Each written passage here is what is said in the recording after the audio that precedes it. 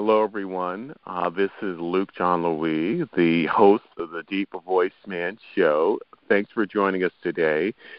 We have a treat in store for you guys. Our guest is Ben Thomasian, and he is a financial professional who founded a firm called Health, Wealth, and Real Estate, where he assists clients with a range of insurance and investment needs, either as a generalist or in one or more special areas of expertise, such as financial planning, insurance for business needs, or estate planning needs, and these are always free of charge. And he also has a strong background in IT. At Stanford University, he worked as a technician for over 5 years. Currently, he's the director of IT at the Phillips Brooks School.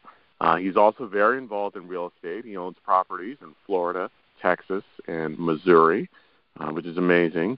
So we are very fortunate to have Ben here as a guest. He's a very busy man, and he was able to carve out some time in his packed schedule to sit down and have a chat with us. So we are very blessed and fortunate. Thank you, Ben, for coming on.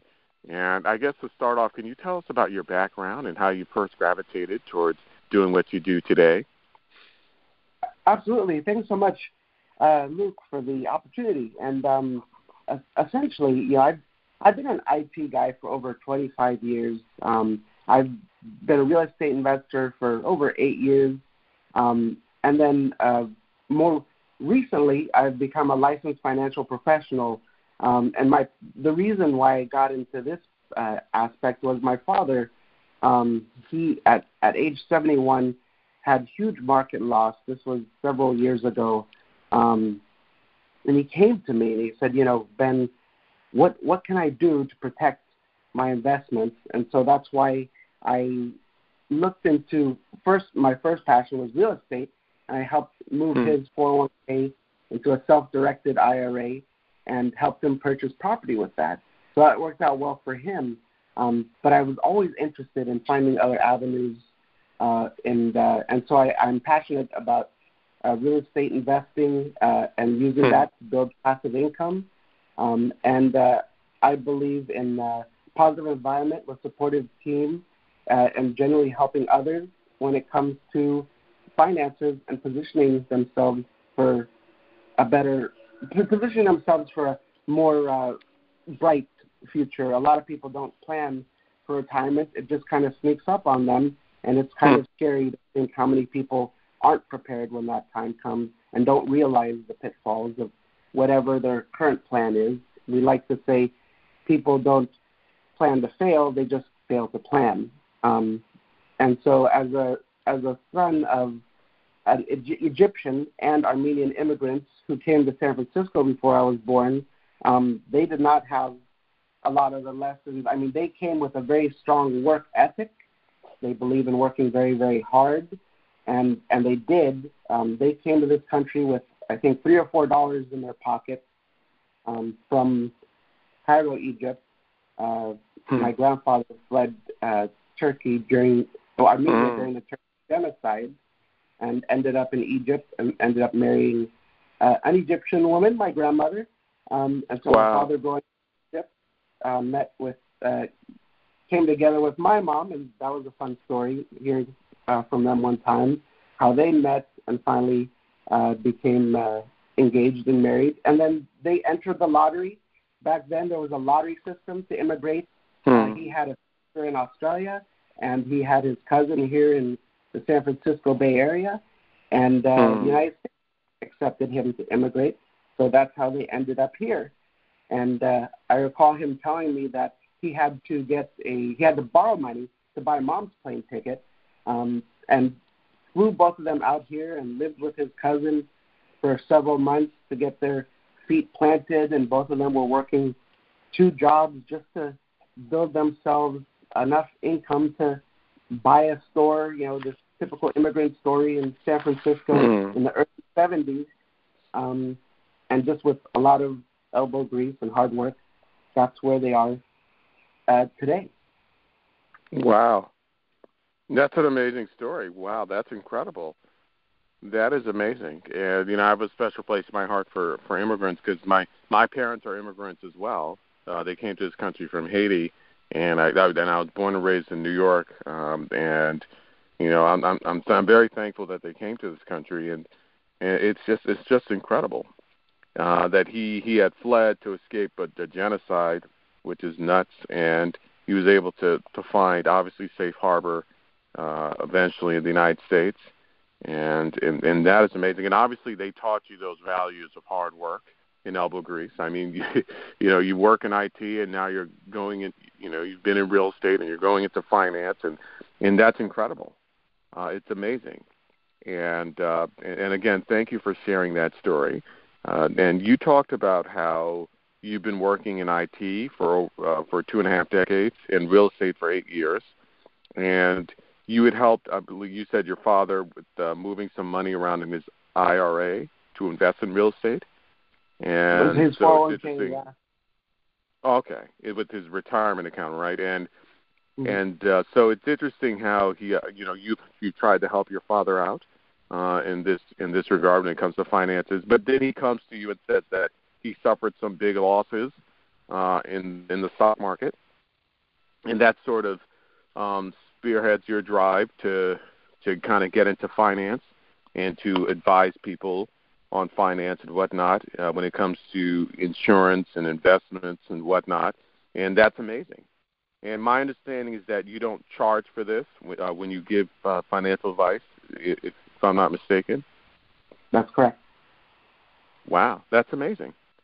That's the first time I've actually kind of heard of this kind of thing, and the fact that you're willing to do that free of charge is just representative of your generous and benevolent spirit, wanting to give back, and so that's amazing and incredible. And so obviously, you're having all this success, but unless one's living under a rock, obviously we've had this issue with the big pandemic that's worldwide. And I'm curious, how would you describe the current state of IT, and as well as, I suppose, finance and real estate, and what challenges has the pandemic posed? Oh, wow. Well, so as an IT guy, we'll cover the IT portion first, working at a school. Sure. There was a pandemic which abruptly took us from on-campus instruction to one that went entirely online, right? And so as an IT guy, instead of one school site to support, we had over 75 locations for our humble team to support, and all of these offices had teachers, and these offices are basically teachers in their homes, right, who were already overwhelmed with what would be the new normal for almost a year now, right? Teaching a class full of kids from their bedrooms, working with technology and software they weren't familiar with. We did our best to train prior to the health-mandated house arrest, but everyone's environment and situation was different, so we had to be very patient and work with each teacher individually and that had issues and get them up to speed. And thankfully, from an IT standpoint, we were able to get into a rhythm and help them out. I can tell you, teachers were really excited to have kids come back on campus and get back to normal instruction, because frankly, that's the best way for them to learn. Although there were kids who definitely did thrive from the at-home learning environment, because for some of them, having the distractions of a classroom was a little too much. So it's kind of interesting to see that dynamic play out between, the kids who were very well adapted for social situations to adapt, have a negative reaction to being at home, where the opposite was true for the kids who were easily distracted and didn't work as conducively in that environment. They seemed to thrive. So it's kind of interesting that from the financial industry standpoint, I could tell you that the financial industry is just booming. The idea was, back before COVID-19, we were all doing everything out of offices, meeting face-to-face, and we just ended up not needing an office anymore, switched to the Zoom model, and we just meet with people over Zoom, get to know who they are and what their situation is, and put together plans. We kind of just realized, as much as it's awesome to get in front of people and meet face-to-face, you can conduct business so much faster when you don't hop into a car and go pay someone a visit at their home, or try to go to the office and invite someone to to visit at the office. It was just a huge time saver. You could book appointments closer together, for example. And when it comes to the real estate market, I've actually spoken a bit on this subject on my YouTube channel. I am concerned about how the pandemic will affect how real estate moves going forward. Right now, it's absolutely crazy how the real estate market just boomed in certain areas, and in other areas, of course, there's you've got the different degrees. Here in the San Francisco Bay Area, I personally feel that the real estate market just way overpriced, and when the moratorium on forbearance loans end, I don't have a crystal ball, but my guess would be we're going to see a lot of home inventory at some point, and just the rules of supply and demand say, that's not going to be a good thing for the real estate market. Whereas markets like where people are moving out of here from, we're having a mass exodus of people leaving the Bay Area, because when you work for a Google or a Twitter and they say, hey, you don't have to come into work, you can work anywhere.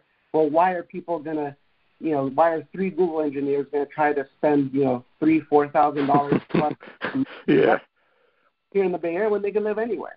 Right. I had one of my mortgages in a property, in St. Louis was like $500 a month, with insurance and taxes.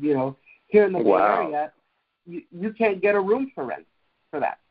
So like shared rooms, you can't get it for $500. So it's just insane to think, what we have to give up to live here in the Bay Area cost-wise, but it's just not a sustainable way to live. So I'm kind of poised in a position now to just wait and see approach what happens in the case of real estate. Wow. And thank you so much for that. And that's amazing. So as far as when it comes to IT, and obviously you work in the education system and the school system, you're seeing a lot of classrooms obviously having to move online. And so it's been a big adjustment. Some students have suffered academically in this kind of new change environment, but other students have actually done very well. That's actually the first time I've heard of that. Because I've been told that all students are kind of suffering, but some students are actually doing better under this format, which is amazing. That they're doing better. It's and that's you paint a better picture than what I've heard from others. But because mostly I've heard that it's been negative for all students involved, having to learn from online and whatnot. And so I'm glad some students are at least doing well. Right, and you have to remember, I'm coming to this with the IT perspective. Definitely teachers will tell you they prefer way more to teach in person, being able to see the kids in the eyes and control the classroom, where Zoom really takes, remote teaching takes that level of control out of it. So I can totally understand the teacher's standpoint, but I can't say that every child had difficulty. Definitely there have been children who were able to thrive. And of course, with those teachers who were able to adapt to the environment and kids, those kids were able to thrive. It won't be the same case everywhere. We're all different. We're all human. We all have our own issues and hang-ups and things that hold us back. And same goes for kids, So it's all a matter of trying to build that the structure and building the kids love having things stay consistent and the same. And if you can build that consistency into their strange world of what seems been inconsistent for the last year, it can actually work out to their advantage for those kids with those types, those personality types. Okay, I see. And I could totally understand why teachers would like to teach more in person. I suppose it's more of an engaging activity or whatnot. and I'm sure they don't mind to commute to work. But I guess they may be more the exception than the rule for a lot of folks when it comes to working a job or whatnot. Because you mentioned how in the financial industry things are actually booming, and because a lot of financial professionals they've moved to this Zoom model.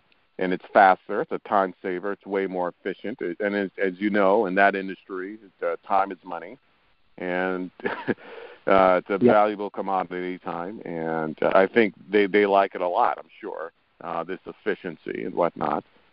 And so it's interesting how it's. And obviously, you see the stock market's been going up and up and up during this tough time, which is, I guess, it's ironic due to the economic slowdown. So, yeah, I definitely believe you when you say it's booming, the financial industry and whatnot. And I'm curious. Obviously, they're more focused on the future. Currently, things are bad, but the future horizon, things are much brighter. And I guess that the stock market's more reflective of that future, I suppose. And you also mentioned real estate. Now, I know you own property in places like Florida, Texas, and St. Louis. Where you pay $500, that's incredible. And I find it interesting that you're from California and you're from SF, but you're not buying property there. I think a lot of real estate investors, if they live in areas that are very expensive, they tend to branch out and buy property, oftentimes in red states where they have better, landlord laws and whatnot. So I don't blame you for buying property in Missouri. This is a very common thing, right?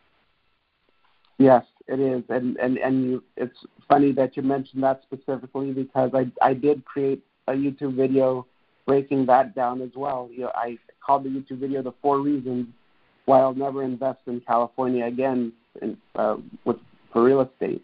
And what's interesting is just this morning I read an article where someone in Riverside, California, sold their property to another couple, and they put all their life savings into purchasing this property. And after closing on the property, the owners decided, because of the laws that are keeping them, eviction moratorium, owners have sold their property and they refuse to leave the property that they've sold. And it's been a year, and this couple that bought this property in Riverside have been unable to even step foot on their property. And, how the tenants have completely let the house go to waste. They're not watering the lawn, the beautiful palm trees dying. And even when the new owners tried to go on the land to try to preserve what they can and water the plants themselves, the new owners would shoo them away. I can't believe what kind of nightmare that is. And then the article went on to state how, that's actually happened more than just once. Quite a few people have had that experience happen to them, and it's just kind of insane to think. And the article even mentioned, this would have never happened if you bought property in Arizona or Nevada, but right, that happens here in California, which is very unfortunate. But I mean, it's just not one of the 4 reasons I had on my list. Wow, yeah. That's a crazy story. So the previous owner is basically a squatter in their house? How's that even acceptable? They're squatting on the house that they sold, yes, essentially. But why won't they move? I mean, they've sold the house, they have the money, they can get out and buy something else. What's their reasoning for staying? I'm just curious. Did the article say the reason why? That's a very good question, Luke. And the couple that sold the house, they refuse to be interviewed to answer those questions. They don't answer the door when people knock and ask them why they're doing this.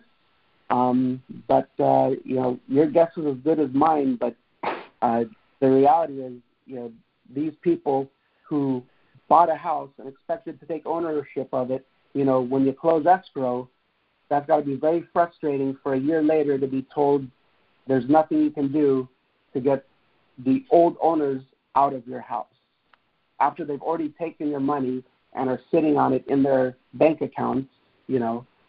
That's a nightmare scenario I definitely don't ever want to see myself in. Wow. hopefully certain things change within California with the laws to make sure something like this is not possible. And all the while the owners have their money to spend any which way they want and still have the house. And this is their life savings. Just incredible. Just incredible. Yeah. Very scary. And, yeah, you sold me. I'm not going to buy anything in California. So, yeah, I'll still watch the video, but you got me. I won't be doing it. Definitely will be checking out your YouTube channel for sure. And now, obviously, we talked about how the stock market is still doing well and the financial industry is booming because they have more of a future-oriented focus, right? And I'm curious, where do you see things going in the future, and where do you see yourself in that future? Well, I'll try to break it down on the three subjects again of IT, Sure. finance, and tech, and IT, finance, and real estate. So for IT, I can't speak for how IT will change in the future. It's amazing how quickly technology leaps forward, and it's kind of futile to predict what the next best thing will be, right? So I've been in IT for 25 years, as I mentioned, and as much as I love computers and technology, that's ingrained in me for life, that's for sure. It can get a bit tedious and a little repetitive over time. IT used to be more challenging back before the Internet and before Google to look up solutions to problems. You really had to dig deep in your experience and tons of trial and error to solve complex IT problems, sleepless nights, laying awake to pound your brain for something new to try. I wanted to branch out, stretch myself, and as the saying goes, that opportunity is on the other side of your comfort zone, and I embraced that thing for myself. Speaking as a recovering extreme introvert, one of my mentors said that an introvert is an introvert until you give them a subject that they're passionate about. And that started Health, Wealth, and Real Estate, the website and YouTube channel. I wanted to share what I've learned, what I've spent a lot of my own capital and time on with everyone so that they don't have to make the same mistakes that I did. You know, to learn my hard lessons. I see myself as a teacher in the teacher role, enlightening others, and my hope is to build a future that will leave way more people in more healthy and a better financial state than they were or are now. We are products of who we surround ourselves with, right, Luke? And that's why we pay attention to the kids our kids make friends with, right? Because they will learn and adapt their good and bad habits. Well, guess what? That's true for adults as well. I read recently a phrase, you're a product of your environment, so surround yourself with the best. Or I like to say be surrounded by the type of people you want to become. You know, who you speak to on a daily basis will either inspire you or they'll drain you, so pick them wisely. You know, if you want to be a millionaire, hang around millionaire friends and mentors. If you want to drive a Bentley, you don't take advice from the guy driving a Toyota Camry, right? And speaking about the stocks, you know, you're right. Since 2008, the S&P has been on this trajectory up. Right. And, you know, I believe the saying, what goes up eventually has to come down. And if you look at the history of the S&P 500, it does go up and down. So the question I have is, you know, when does it go down and how far and how much? And so that's one of the things that also got me passionate about sitting down with people and speaking about finances. I would like to try to protect people from what I believe will be market correction at some point. I mean, at one point, do people sit down and realize that, you know, this pandemic will have some sort of effect on the market? You know, I believe it's going to affect real estate. I believe it's going to eventually affect the stock markets and the S&P. You know, I totally believe in diversifying a portfolio. I own property, that, you know, own stocks, but I do not gamble with my retirement income. You know, I want to make sure that my retirement funds are in safe and secure financial vehicles, and that's the future I see for the finance industry. And as I mentioned before, with real estate, there's the whole risk with all the mortgage forbearance loans that, I mean, for people who lost their jobs, unfortunately, who's to say that given another 4 or 5 months, I hope more people can get jobs and be able to pull themselves out of whatever financial situation they're in. But the reality is there's going to be a lot of properties coming to market, and I have no clue what that's going to look like. I'm to say, I've seen the crash of 2000. I've been around for the crash of 2008. Markets can only take so much pull of the rubber band before it bounces back. And so experience just tells me I'd rather be cautious and wrong than throw caution to the wind and, be right and pay for it later. Wow. And that's amazing. And thank you so much for that. And it's interesting. You mentioned a lot of great nuggets there that I wanted to go over. You mentioned that an introvert is only an introvert until they talk about what they're passionate about. I believe that to be true. That's the first time I've heard that definition, and I'm definitely going to take it. I believe that to be so true. And it's amazing. You can give me credit for it 3 times, and after that, it's yours. I like that one too. So I'm going to say Ben said this, and I'm going to say it 3 times, and afterwards, I don't owe you anything. I don't owe you anything about that. So it's amazing, and I could tell that you love being a teacher and helping others. That's why you have the YouTube channel, and that's why you don't charge anything when it comes to financial advice, which is amazing. And that's incredible. I guess what you get out of it is just the fulfillment of helping other people learn and enlightening others, and that's so amazing. And now you also mentioned that you're always going to have a focus on IT and tech because you love tech. That's something you're passionate about, which is amazing. I definitely want to introduce you to some other people who are in tech because I love connecting others. And you also talked about the importance of surrounding yourself with the right kind of people. You want to, obviously, it's good to have mentors and coaches and advisors and whatnot, but surrounding yourself with people who are at the level that you wish to be at to attain. It's so critical because Jim Rohn, a luminary in the personal development world, he talked about how you're the average of the 5 people you hang around the most, and and that's so true. And Tony Robbins says that you want to hang around successful people because success leaves clues. You can give these people questions, pick their brains. Successful people they leave a breadcrumb trail that you can perhaps follow and whatnot. And and that's I think that's great advice. And you mentioned before when it comes to the stock market, you believe that it's somewhat in a kind of bubble kind of stage, right? And at some point the bubble will pop or burst. Well, we don't know exactly when, but it will. It can't just keep going up, and up.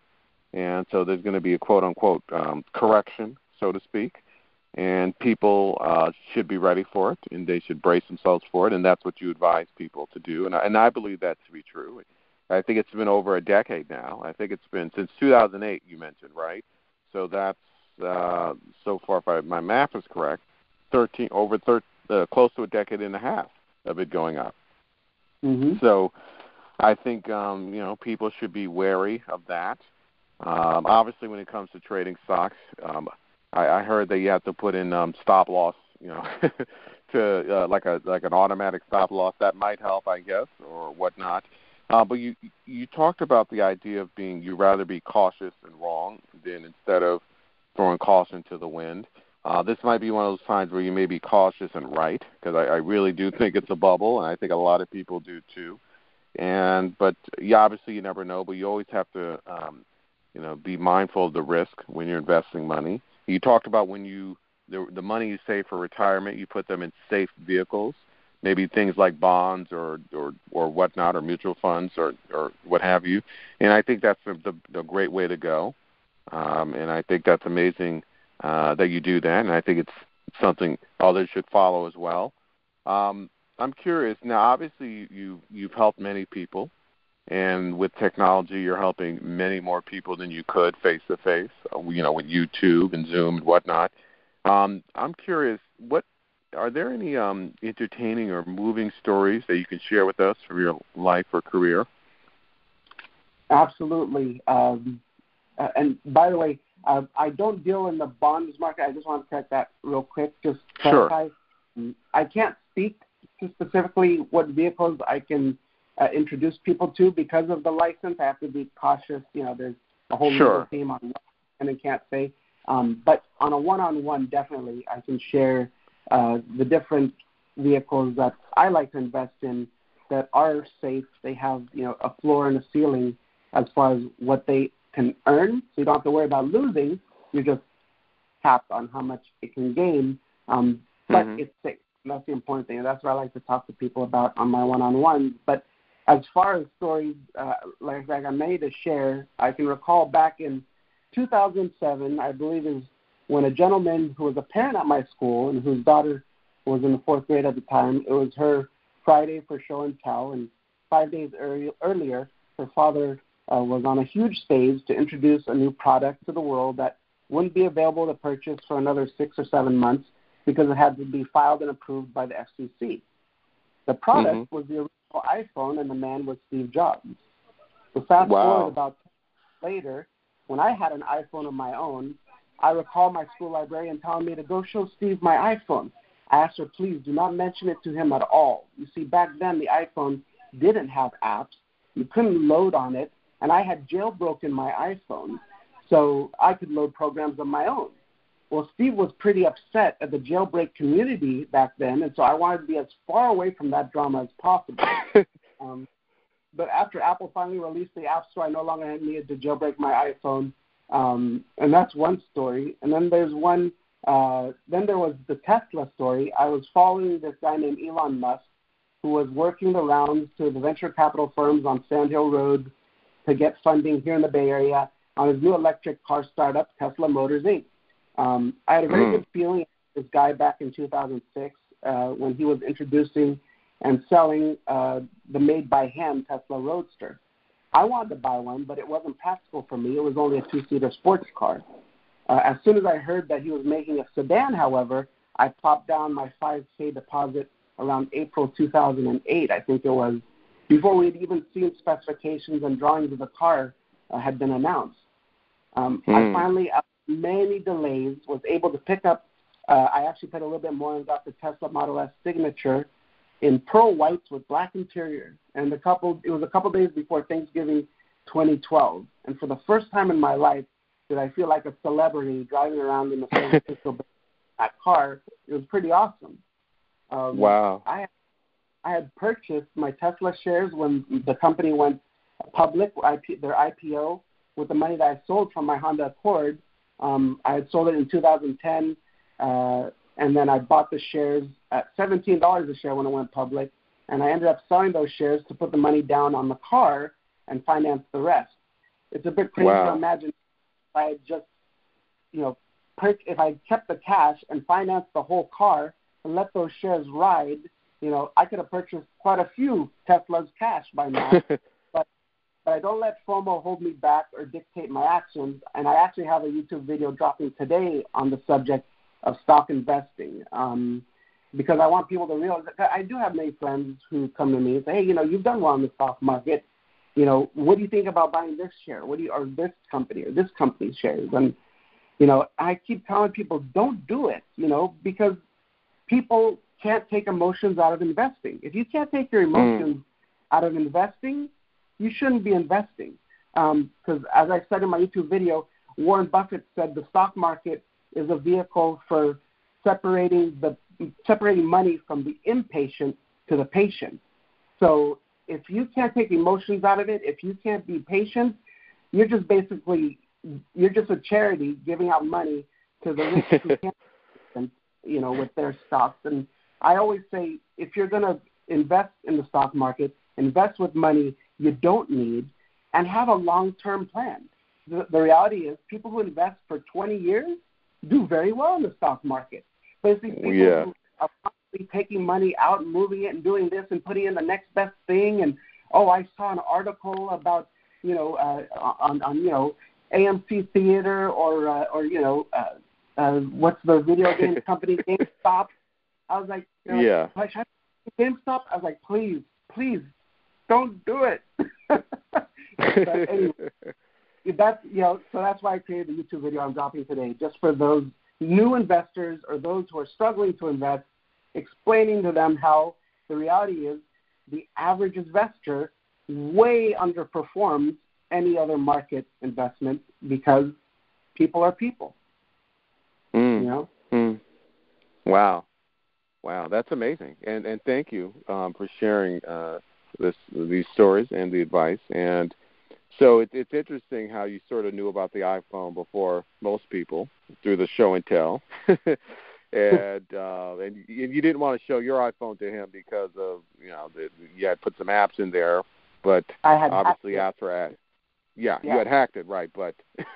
But later on, they made the iPhone better, and they could put apps in it. I have an iPhone now. I love my iPhone. I actually record all my episodes on my iPhone. The microphone in it is great and amazing.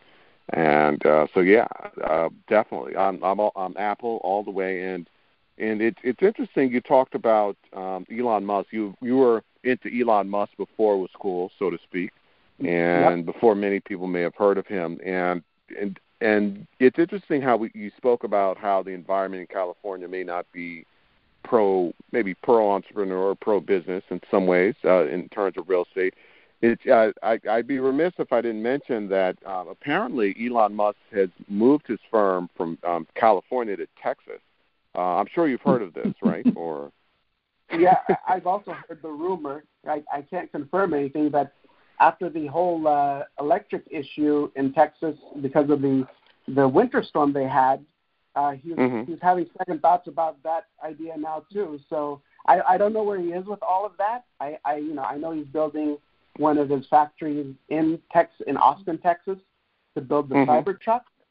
Of course, I still follow him very closely. I am still a shareholder, and so it's a great company. I believe what he was doing, and I was the guy, who would get the emails from these, these stockbrokers who would say short Tesla, and I would be the guy who sends them the email saying you're an idiot. Don't tell people to short Tesla. Wow. And I was like, in 5 years, I'll come back to you later and tell you I was right. And I keep forgetting to go back and telling those people that I was right, but that's okay. I'll let it go. It's just funny that sometimes you have to follow your gut and follow your instincts, and you can't listen to what other people think or believe. Do your own research, and this is good advice for real estate as well. You got to do your own research. Don't, people are well-intentioned, and people, like to share what they share, but do your own research. Do your own homework. One of the things that I regret in myself is that I didn't pick up more books and start reading more at a younger age. When I was in my 20s, I hated reading. The idea of reading, I hated it. Now I realize, wow, what an idiot I was. People spend so much time investing years and years, putting all their knowledge in a book, and then you get to buy it for $20. And that's like you could take a whole master class, or a master class, or a master's degree in college, university, and pay $100,000, or buy a book for $20 and get the same education. Not exactly, but definitely you're going to get different perspectives and different ideas. You'll expand your brain a whole lot by just picking up more books and learning more and what's out there. And if you go to a library, you don't have to pay any money, right? You can still get a book. Right. I think you can still check out books at the library, right? It's been a little while. I still buy my books, and I'm a fan of audiobooks. But yeah, I mean, that's it. People need to pick up books, and I can't stress enough how important it is to keep developing our brains and keep learning. As long as you're learning, you're still living. The moment you stop learning, you start dying. Right. What I believe. That's so true. And it's so important for people to learn and keep learning because it's good for brain health. It helps to ward away Alzheimer's, I believe. And definitely, and spiritually and personally, it's very rewarding, fulfilling as well. I'm definitely a big reader, and more and more people should read things like when it comes to personal development and whatnot. And in fact, one of Warren Buffett's favorite books is How to Win Friends and Influence People by Dale Carnegie. Right.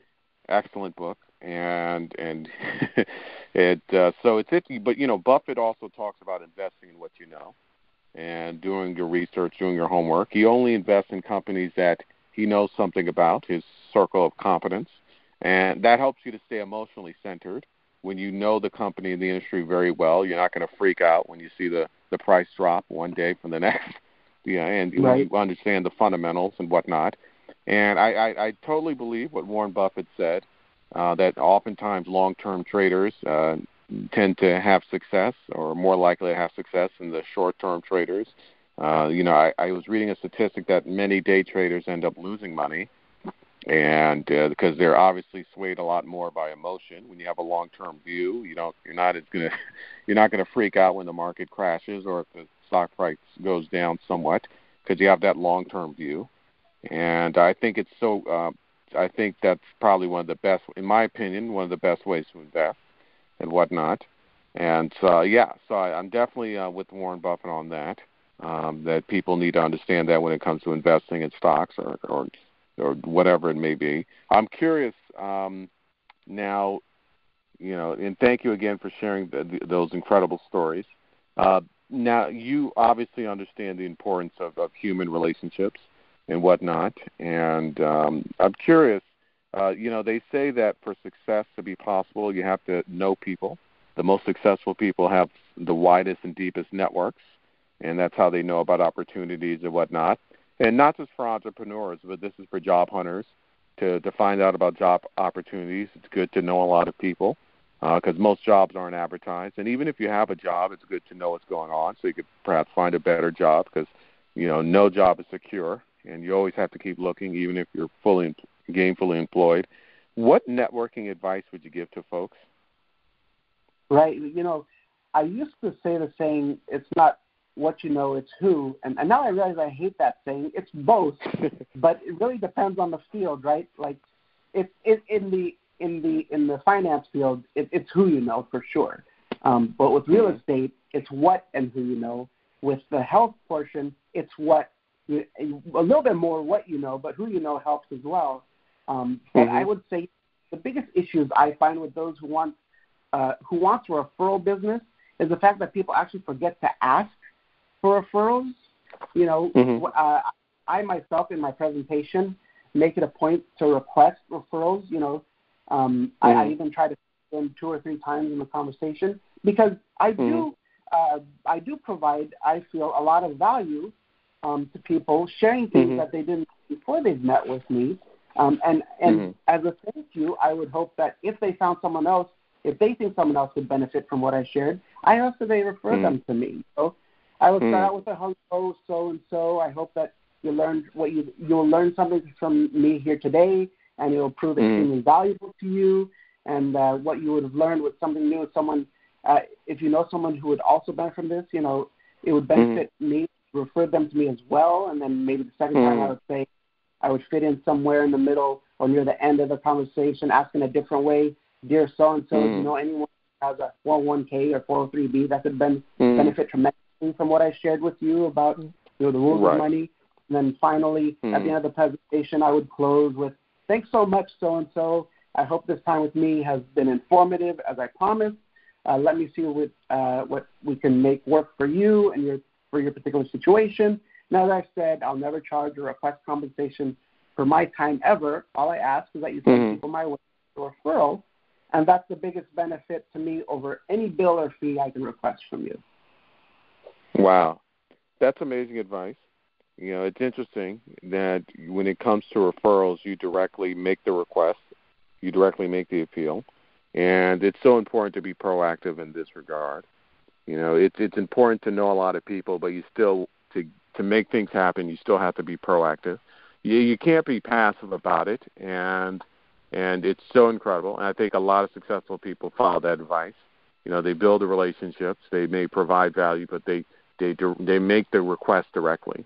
And they're not scared to do it, and it's so important that people understand that.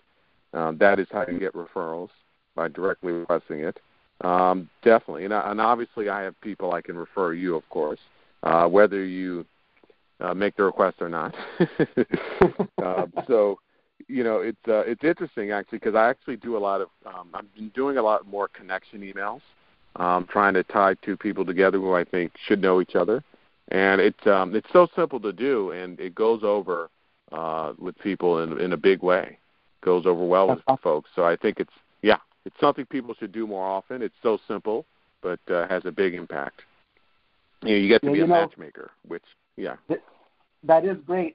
And I would add, there's a saying that resonated with me before too. It goes, if you ask, you might get a no, but if you don't ask, for sure it's a no.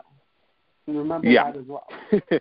Yeah, and that's so true. And it actually reminds me of another thing that it never you've heard the saying it never hurts to ask, but it only hurts when you don't ask.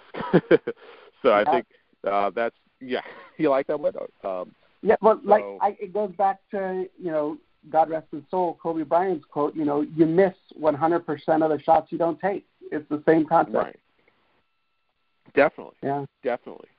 And now, you before you had talked about the importance of a network and of networking and building relationships in terms of it's who you know, what you know in many cases, and they say your network is your net worth, and I totally believe that to be true.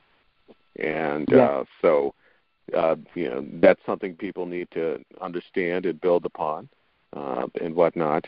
So I'm curious now. Obviously, you know a lot of the success principles and keys to success, and you've achieved a lot of success in this country, and that's amazing.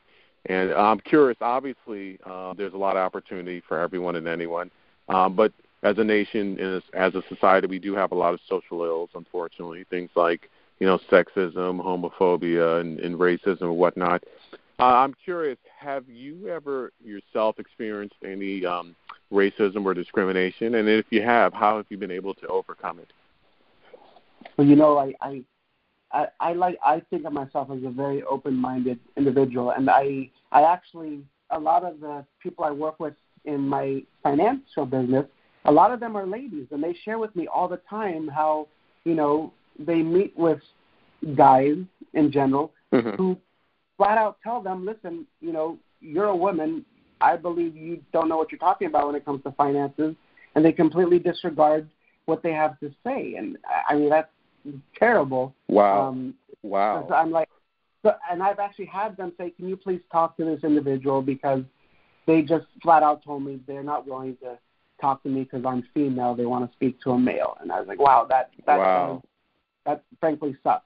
And of course, when I meet with that person, I already have a pretty negative impression of them. I understand they have to hang up from there, but I was like, but listen, as a favor to you, sure, I'll meet with them. Because I won't deny a meeting with anyone for any reason, but it's not, it's not a good way to start the conversation, knowing that in the back of my head.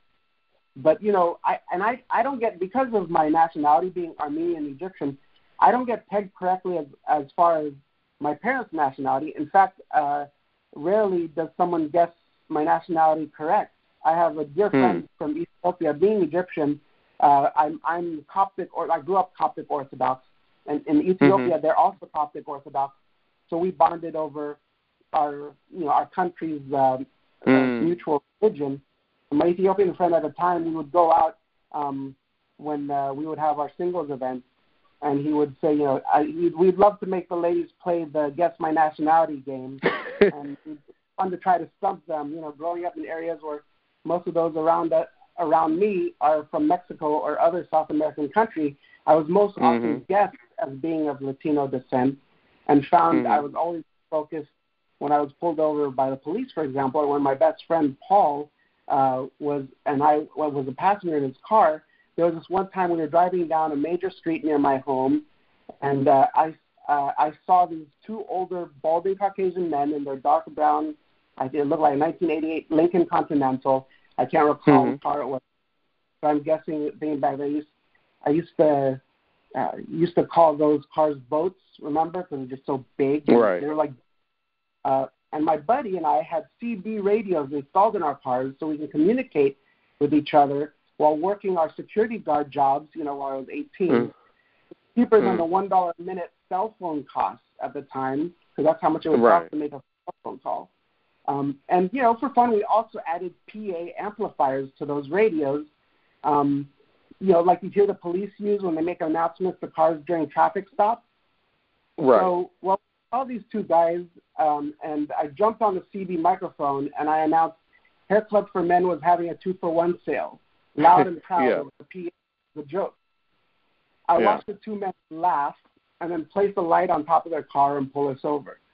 They were FBI and stopped us, and the two of them asked me if I was a particular teenager who I also knew from the neighborhood who was known for gang activity and selling drugs, and he was Latino, and they thought I was him. And, you know, I had to show proof that I wasn't, and then they let us go on our way. But I was never able to get out of traffic tickets. I think the only time I was ever able to get out of a traffic ticket is when I was wearing my security guard uniform. So I think those are just two examples off the top of my head that I can think of. But yeah, it's just unfortunate. I love the Nina Simone quote from her song, you know, you've got to learn to leave the table when love is no longer being served. And I love that quote. Really should remember to love and embrace every single person. I don't even like to hear someone's opinion of someone else. I would like to meet the person and build my own opinion of them. You know, that's the way it should be. You know, because you may see, or someone may perceive someone differently than I do. I want to give myself the opportunity to give that person the benefit of the doubt. Let me come to my own judgments for myself. You know, often I find most people are good and righteous and aren't as bad as people's opinions of them are, you know. And so I always like to give everyone the benefit of the doubt, always. Okay. That's amazing. And thank you for sharing those stories. And it's and I love that Nina Simone quote. First time I've heard of it, and I'll be taking that one from you as well. Sorry about that. But if you look it up on YouTube, well, that's Nina Simone. I'll let her keep that one. But if you look up the song on YouTube, I didn't realize it was a song. It's an old song, but yeah, it's a great song. I was like, wow, that's just a line in her song. But yeah, I would check out that song on YouTube when you get a chance. Definitely. In YouTube, just type in that line, learn to leave the table when love's no longer served, and that song should pop up. Okay, wow. Thank you so much for that. And now, obviously, the story you mentioned about the women having, you know, potential male clients not want to even talk to them, that's incredible. That's crazy. That's the first time I actually heard of this kind of thing happening. And the idea that kind of sexism and discrimination is happening now, you know, 2021 is just outrageous. And you know, and I you know, personally, I don't know if I would even go out and speak with those kind of guys if they're like that. You know, that's just insane, and it's just outrageous. Now, obviously, when it comes to the world of finance, I imagine it's still sort of male dominated, and it's more male than female. Yeah, and so you know, it's just incredible that these kind of attitudes even exist today. And you know, it's interesting how the information you would share with those kind of clients would be the same thing. It's maybe the similar advice that the woman would share, but they just want to hear it from a guy. It just boggles my mind that people would even think that way and be that way. And you know, it's sometimes one particular person, we got the backstory from why he felt that way, and I guess he would have been taken advantage of multiple times by women, and so in his case, he's been afraid. But when he realized, well, listen, not all women act that way. You know, give people an opportunity. He turned around and changed his attitude. But you're right. There are some people who have that attitude for no good reason, and that is very unfortunate. But you know, but sometimes people do have whatever hang-ups, something in the back of their head. And you know, and things like racism, sexism, bigotry, these are things instilled in us, in people who have those hang-ups as kids, right? It's no one learns hate. Hate is a taught and something enforced when we're younger and resonates with those people who have those hang-ups. Listen, I'll be the first to admit that I grew up in a household, where my parents were very religious, and they were very much anti-gay, and so I grew up that hang-up as well. And then what turned me around was when my next-door neighbor finally came out to me. Someone I loved dearly said, "Hey, listen, Ben, I'm gay," and I was like, and I used to tell the gay jokes, and I used to be that guy, and then I realized, wow. Right. I actually know someone who is, and I love this guy, and he's not different. He's not someone who I was stereotyped to believe as a kid. What I learned is not true, and everyone believes, I believe firmly that, whether you believe in God or not, the definition of God is love. And so you have to remember, if the first thing in your mind is not love, you've got to check your attitude, because you've always got to have that mentality, and that you got to think love first. Give everyone the benefit of the doubt. Give everyone a chance and opportunity. Don't judge anyone. They are who they are. God made them who they are. You accept them for who they are. Definitely. And that's amazing advice. And it reminds me of what you said earlier, that despite what you may hear about a person from someone else, you always want to meet them yourself. And so it goes back to that mindset of not wanting to judge someone. You still meet with them, see how they are, and see it for yourself, hear it for yourself. And I think that's great advice, by the way. And so definitely, thank you so much for that. And obviously, with you were able to evolve and change and progress. When your friend obviously came out to you, it helped you to sort of change how you may have saw things and whatnot, due to the way you may have been brought up, of course. And it was great how that man was able to come, I guess, to his senses when it came to women, understand that not all women are unethical or bad actors or whatnot, despite what he may have experienced in the past. And so that's amazing. And obviously there's been a lot of progress, and we still have a long way to go. We now have our first ever female vice president, first person of color is vice president, and she's from California. So I'm sure you were probably side of the bit from me. Yeah. Right. Amazing. And so obviously still we have a long way to go, but that right there is progress, of course. And so again, thank you for sharing these stories and talking about yourself and your own kind of evolution when it came to certain things and whatnot. I'm curious, what advice would you give to someone who wants to do what you're doing, essentially, who they want to get into IT because they love tech, they're very passionate about it, and perhaps someone who wants to be an entrepreneur, someone who wants to go into finance or real estate and whatnot? Sure. Well, the best advice I can give to someone or anyone inspiring to do anything is ask yourself why. You need to first find your why. Why do I want to do X? What about it am I passionate about? If I had to wake up and do this for the next 40 years of my life, will I still enjoy it, or will it become a chore or make me hate my own existence? I have heard the saying, if you do what you love, you'll never have to work a day in your life. But that's not true. Even if you love it, you still have to work at it. Yeah. It's the first question I ask anyone inspiring to do anything. I ask themselves, they should ask themselves why.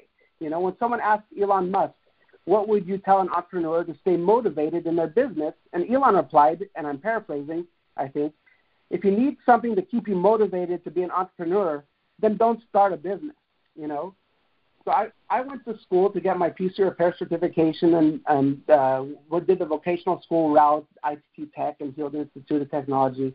But the best lessons for getting my job in IT was my genuine love for technology and curiosity of everything computer related. Because my dad didn't believe in doubts at all, so I was the youngest kid hired at McDonald's earning $4.10 an hour. That was minimum wage back then. And I had to earn every penny for my clothes, my first car, and my first computer. Well, all my stuff I had to buy my own, not just first. So I bought my first computer in 1993, I believe it was. It was a Dell with an Intel 46 SX processor and the monitor. And back then it cost $4,300. Now at $4.10 an hour, it took me a while to save that up. And I had to even have it shipped to Oregon to save on the sales tax. Otherwise, it'd be way more expensive.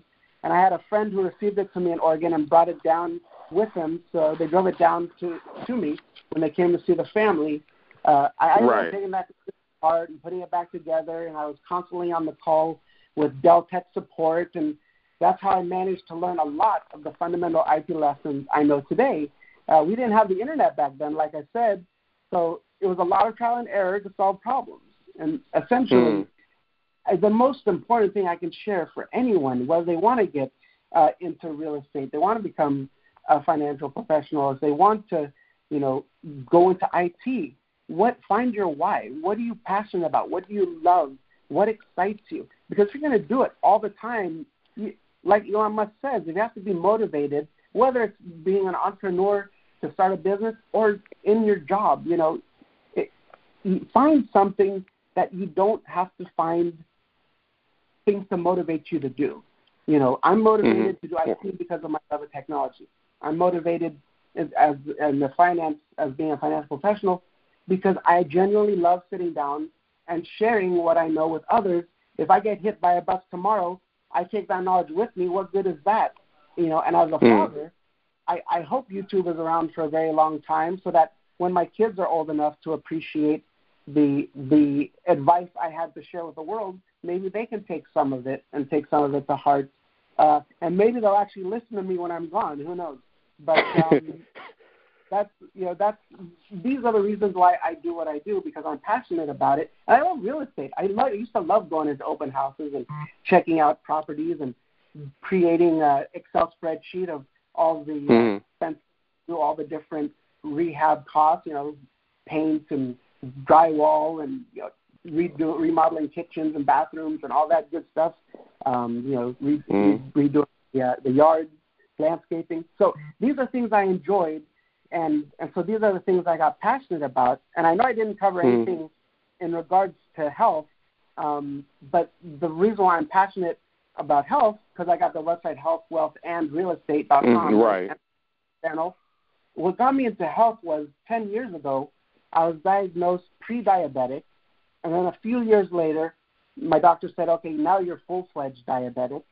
And by the way, since age 4, I had something called diabetes insipidus, which is a very, very rare form of diabetes.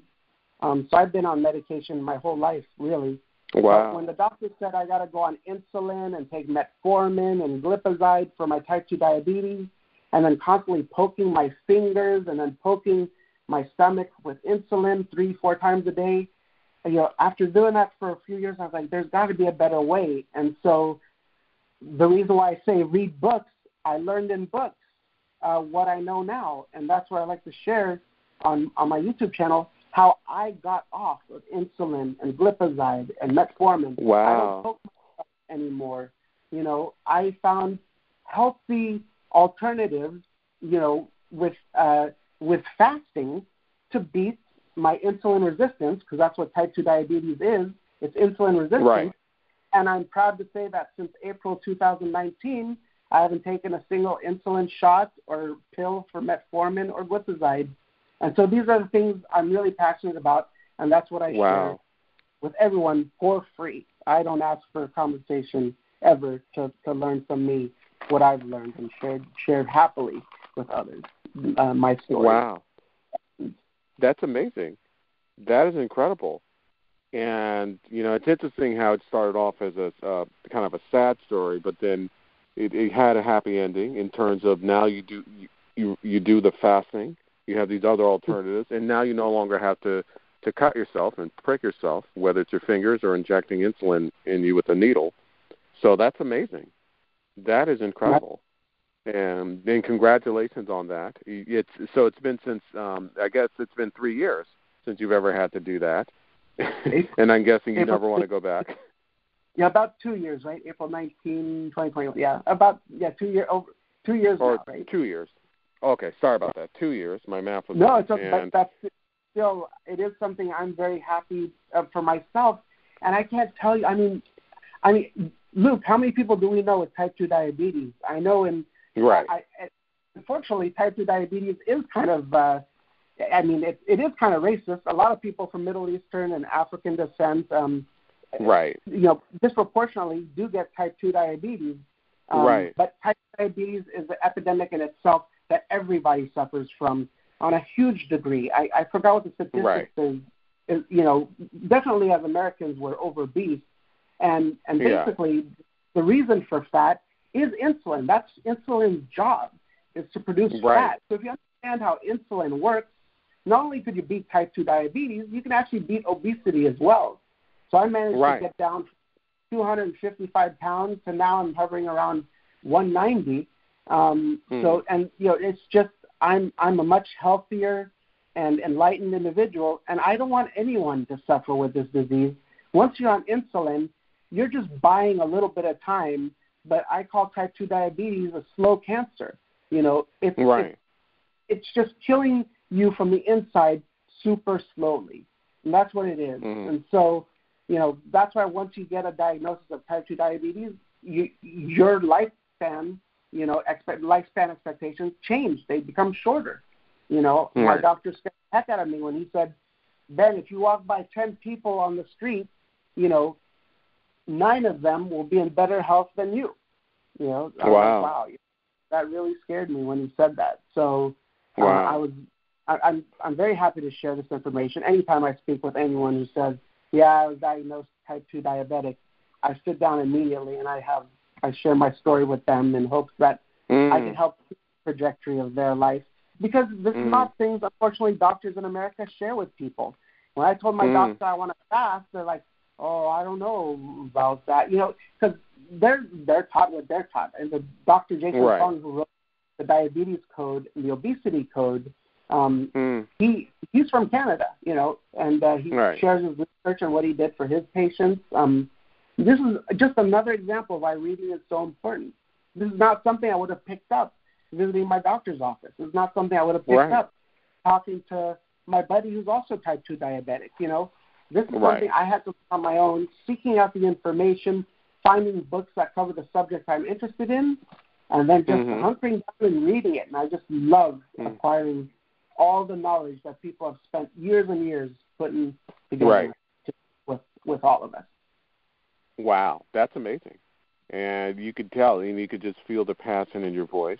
You love acquiring knowledge and sharing that knowledge with others, and you don't charge anyone for, my understanding is you don't charge anyone for health and finance advice, which is amazing. And I'm guessing real estate advice as well. And so it's interesting. Now, fasting is something I think that should go mainstream. I guess they call it intermittent fasting or whatnot. I guess there's different ways to do it, right? And absolutely, I actually do full-fledged fasting as well. I do both.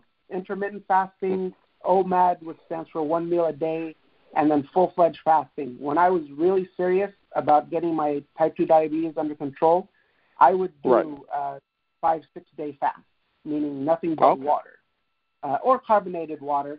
Make sure there's no sweeteners, no fat, just water and carbonation. That's what I would drink for 5 or 6 days. But I like to say, people need to choose their hard. Am I going to say that that fasting is easy? Well, no, it's not. But choose your hard. Dying, a painful death later in life, is that not also hard? I mean, is it being suffering your final days with your family? Is that not hard? I mean, so that's what I share in my YouTube video under health. You got to choose your hard. Both are hard. I choose to be, to fast and tell my, the brain is a powerful organ. If you tell yourself and you believe in your head, I can do it, you can do it. Whenever I found myself reaching for that sweet treat, which, by the way, I'm prejudiced about what I buy at the grocery store now. I'm not going to buy anything that I'm going to be tempted with in my cupboard. I'm just setting myself up for failure if I do that. So, but when I did have that junk in my house, I would just close my eyes and I picture really big in red the word stop, T-O-P, big, bold, red Wow. head. Take a few seconds breath, have a big glass of water, and keep myself busy and preoccupied. Because, the idle hands are the devil's workshop. You're Right. going to go for the devil if you're bored. So keep yourself busy. Right. And, hey, what's a good way to keep yourself busy? Read a book. Right. Yeah, that is so true. You definitely want to stay busy.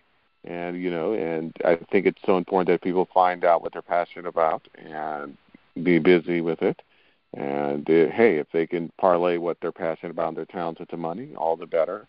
And so I think, I do believe fasting is something that should become mainstream.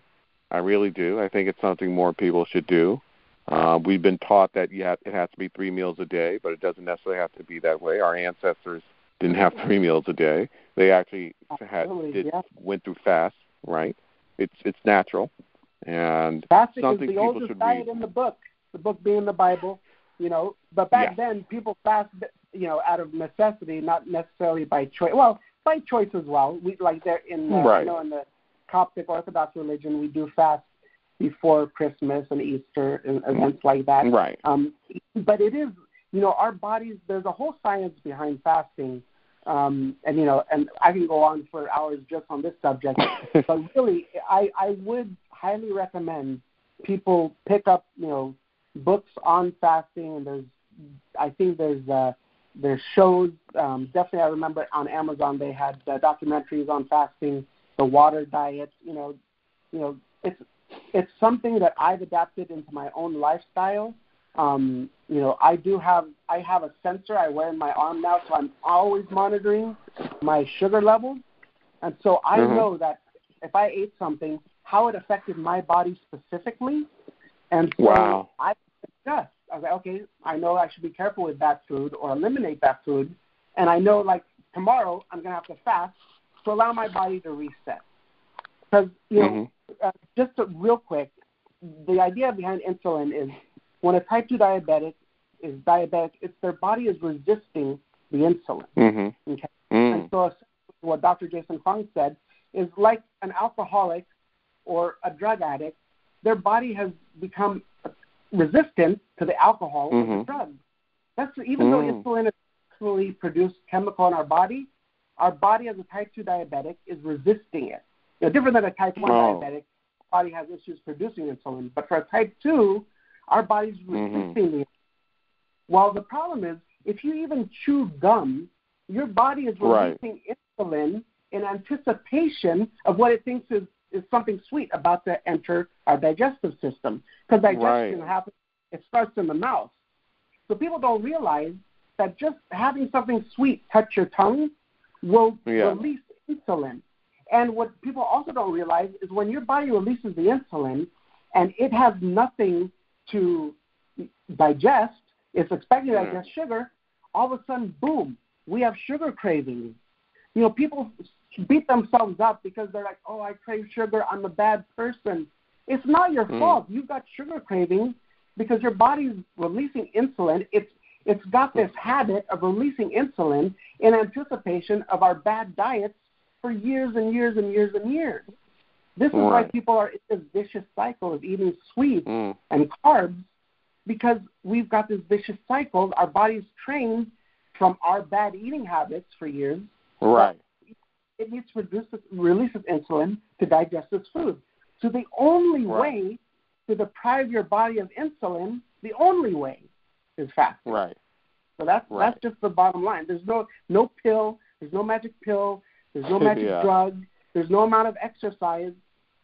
Exercise is good too, but I always say, diet, your health and losing weight and being healthy is 90% what you eat and maybe 10% exercise. Right. Right.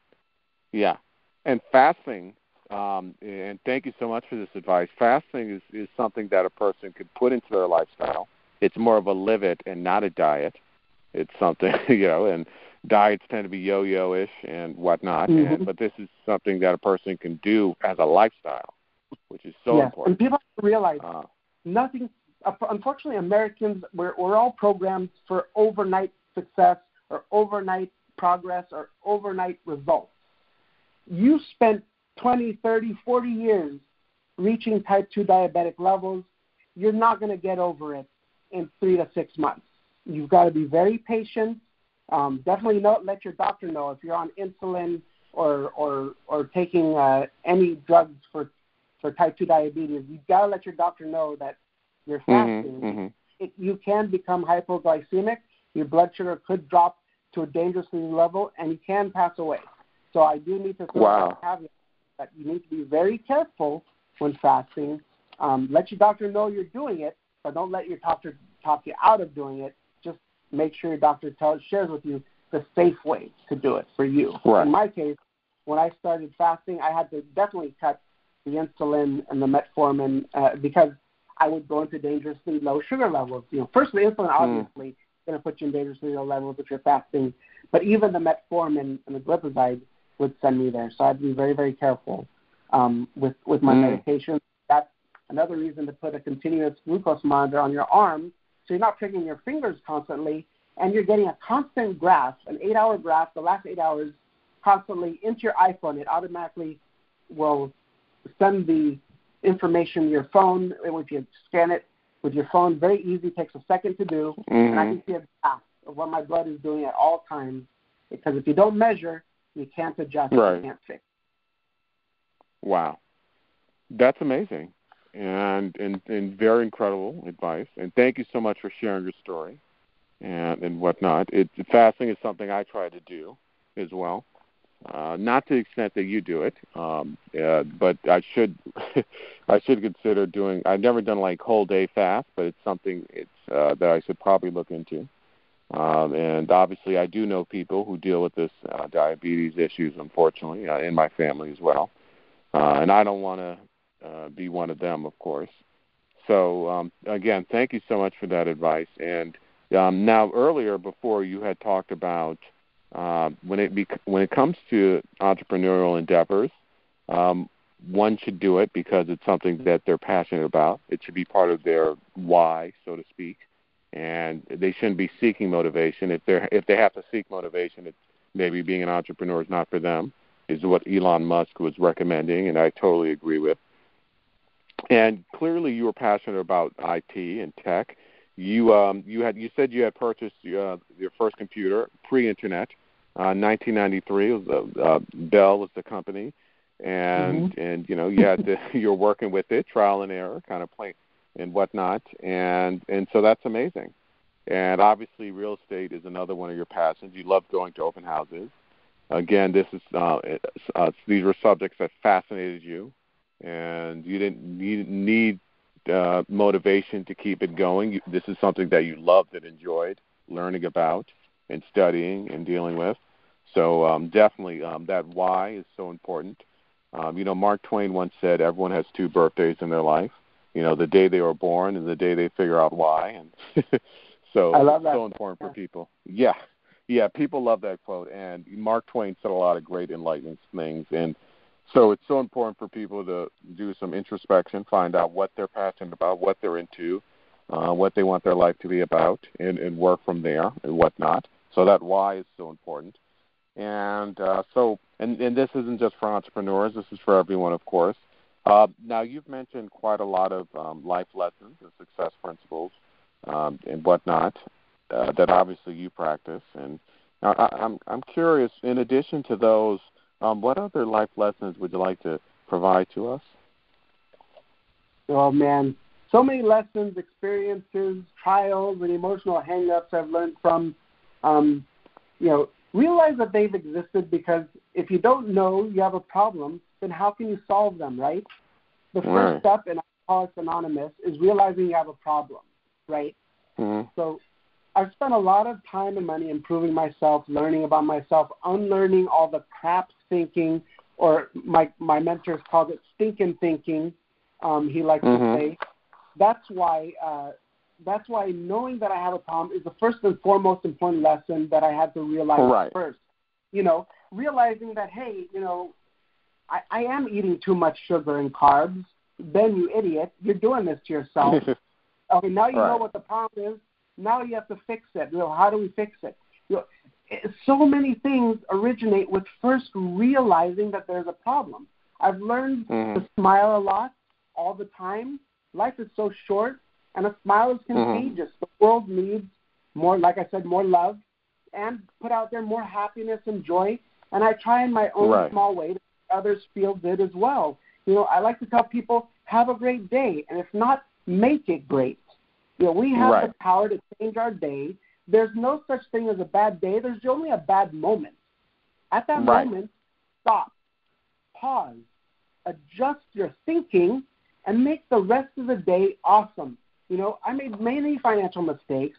I learned to trust my own instincts and listen to the advice of others, you know, mainly through books and knowledge, but definitely people who are more experienced than me, mentors who are in the positions that I want to be in. You still have to do your homework. Make sure that that what you share is still accurate for your particular situation. You know, I wouldn't have lost $150,000 on my first rehab deal if I had known that lesson. I spent a lot of money on my own self-improvement, and knowledge is the best investment you can make. Like I said before, I wish I started reading books way younger. I didn't appreciate the gold nuggets that authors share with the world until way too late in life. You know, and I think that's a very important lesson to remember. Yeah, and that's why I said earlier in the interview, you know, just don't take what people say. Do your homework and your own research first, and trust your gut. I actually listened to my gut before making that $150,000 mistake, and I felt that I was right, but because this person had more experience, I took their advice and ignored my own research and my own assessments and said, well, you know, he's the expert. I should follow his advice. You know, my advice is don't do that. You know, be smart about the advice you take and from who you take it from. Right. That's amazing. Thank you so much for that. And that's so incredible. You know, they say the most successful people follow their intuition. So there's definitely something to that when it comes to intuition, when it comes to the gut feelings and whatnot. And, you know, they also say the most successful people read a lot of books. Bill Gates, for example, is a voracious reader. So there is something to that as well. Elon Musk, even more. I've heard he used to read 3 or 4 books a day. That's, you know, just crazy number of books. But that's so true. Your average CEO reads, I think, 3 to 9 books a month? So, yes, reading is definitely the path to success. Yeah, and you also talked about the concept of positive thinking, which obviously reminds me of the law of attraction, the secret, as they call it. And essentially, when you think positively, positive things tend to happen, and you see opportunities. And it's not by magic. It's because, you know, when you think of a red car and you're fixated on a red car, you go outside and you see a whole bunch of red cars. And the reason why that is they were always there, but now you're more attuned to it. Your antenna is more aware, so to speak. And so it's the same with opportunities. You know, when you're focused on positive events, you see opportunities that were always there, but you were just blind to them before. And so, and also when it comes to the concept of failure, you know, I interviewed a guest before who told me that there's no such thing as failure, just learning experiences. And I believe that to be true. It's all about just learning from mistakes and growing. And so failures are just lessons. You only really fail if you get knocked down and then you don't get back up. And then that's the only thing I would consider failure, if you just quit. And obviously you didn't do that, of course. You kept plugging away despite setbacks and whatnot. And I always recommend to people the story of the guy who founded Domino's Pizza. It's an amazing story about how he had filed for bankruptcy here and there and whatnot, but everyone knows what Domino's Pizza is today, so he succeeded because he didn't quit. It's an incredible story. And so thank you so much for sharing these life lessons. So now, you know, you've read a lot of books, of course.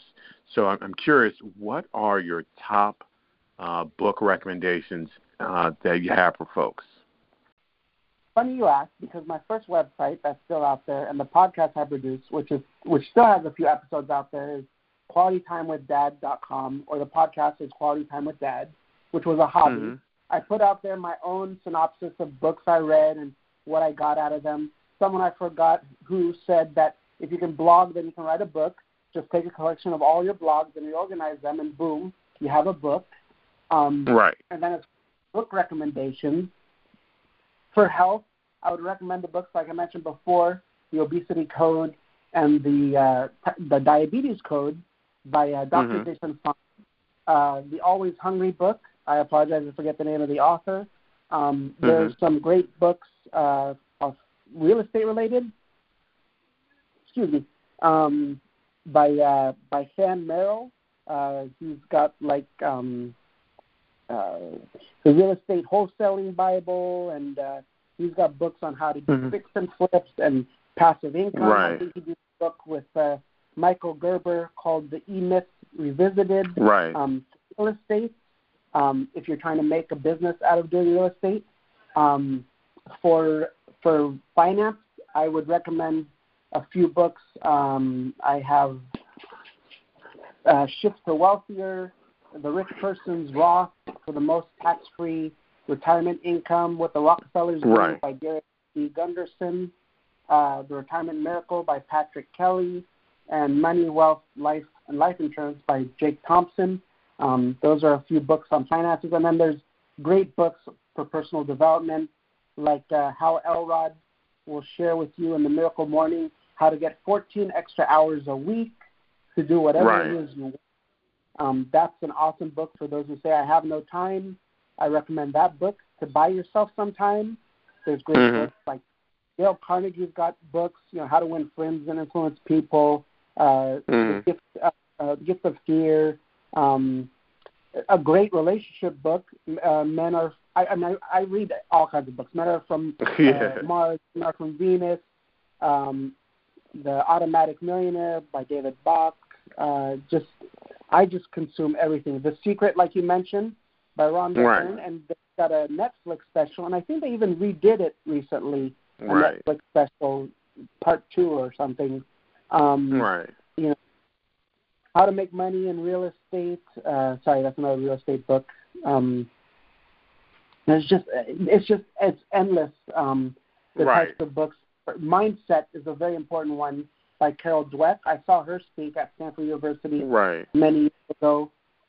She's awesome, and mindset is a very important thing to be mindful of, no pun intended, and to fix. Just anything you want to learn, anything from. Always Hungry was by Dr. David Ludwig. Every real estate guy's read Rich Dad, Poor Dad. Elon Musk has a biography by Ashley Vance that she wrote that I did some quotes from in this interview about how much reading he did. Think and Grow Rich is a very popular one by Napoleon Hill, and I can go on and on and on. And a few of these books I did reviews for on my QualityTimeWithDad.com site in blogs and podcasts. But those are my recommendations. And definitely, if you're someone who has a lot of knowledge that you feel you could share with others, I recommend they would write a book too. Then let me know. I'd be happy to read it. Wonderful. And so this is, and obviously, I was going to give you the question about would you write a book yourself? But I'm guessing you're more of a reader of books and you're not one to maybe write one, or? Well, I don't know. I mean, I may take that advice of saying if you just reorganize all your blogs, boom, you have a book. So maybe one day. I won't throw that idea out. Right now I find myself really busy creating content for my YouTube channel and taking those and blogging those. But if I can, who knows, maybe one day I might carve out some time and write a book. That would be a very cool thing to do. Right, and obviously, when it comes to starting a podcast, you did that already with Quality Time and whatnot. Is it something you do again, maybe with a finance or health real estate theme, or? So actually, I started out with podcasting, and then I switched to doing YouTube videos. I think I very easily could take the same YouTube videos, strip out the audio and make those in a podcast. I well could do that. I just haven't. Okay. A YouTube video does take quite a bit of time to write the scripts, actually produce, and then edit, and then upload. And so it can be quite a bit of work. And as you know, even putting out a podcast, it takes time to grab these, splice them, edit them together, fix the sound, remove all the clicks and the fire engines that drove by, during the recording, things like that. So, it with everything else going on, it would be, even with the Miracle Morning having that extra 2 hours a day, I find myself quite full with things I'm doing, but I won't throw the idea of writing a book and maybe even taking some of the content and putting out podcasts. Right. Well, I totally understand. If you were to be a podcast host, I think you'd do great. You clearly are very passionate and knowledgeable about these subjects. And, Seth Godin, who's like a big marketing guru, who's bald-headed, wears glasses, he says everyone should have a podcast, and that podcasting is the new blogging. So something to consider. So I definitely want to go ahead and thank you. This has been for coming on to be a guest. This has been an enlightening and educational conversation. I'm sure the audience feels the same way. Can you go ahead and describe all the ways people can reach out and connect with you if they want, or if they know someone who wants to utilize your services, or if they want to put a dynamic center of influence in their network? Well, sure. First off, thanks so much, Luke, for this opportunity and time with you. I enjoyed it. Most people enjoy talking about themselves, but I definitely did enjoy this opportunity with you, and I really hope that your listeners enjoyed it as well. I have my website, healthwealthandrealestate.com. Someone else has Health Wealth Real Estate, but mine is healthwealthandrealestate.com. I should have registered that domain too. I mean, I got this website, 12, 13 years ago is when I first started it. But anyway, you can look up my YouTube channel where I share a lot of my own lessons and give a small taste of my financial education I share with folks, and that can be found by searching on YouTube for Health, Wealth, and Real Estate. I look for the guy in the blue navy suit and light blue dress shirt with a picture of the Shoreline Park in the background, the home of Google headquarters. And that's basically, and on the healthwealthandrealestate.com page, there's a contact link that they could press, and it'll shoot me a message, and I'm happy to connect with folks and schedule a Zoom and see how I can be a value add to anyone who's looking for help on any of the three subjects. I'm happy to share. Definitely. Thank you so much for that. I'm going to also put that information in the episode description box so people can see it and read it there. All right. And, again, thank you for coming on as a guest. I want to thank the audience for listening. I'm going to see you guys in the next episode. Everyone, have a wonderful and amazing day. Take care and bye-bye. Hey, guys, before you go, just real quick, if you can just do me a favor, if you can head over to the Apple Podcast app, and if you're not there already, and if you can leave me a 5-star review, that would be great. If you love the show, if you can just go ahead and do that, and that will help to spread the word about the show, and other people can enjoy the show as much as you do. And so if you can do that, that would mean the world to me. And also, if you want to email me with any feedback or any praise or support, please feel free to go ahead and do that. And you can also email me to request to be put on our email list. So we can send you out emails when new episodes come out. So thank you very much for being a fan of the show. Thank you for listening to the show and supporting the show. So if you can do that, go out and give us a 5-star review on the Apple Podcast app. That would be great. And if you can email us so we can put you on the email list and email us with feedback and praise, that'd be amazing. Thank you so much, and I'll see you guys in the next episode. Take care. Bye-bye.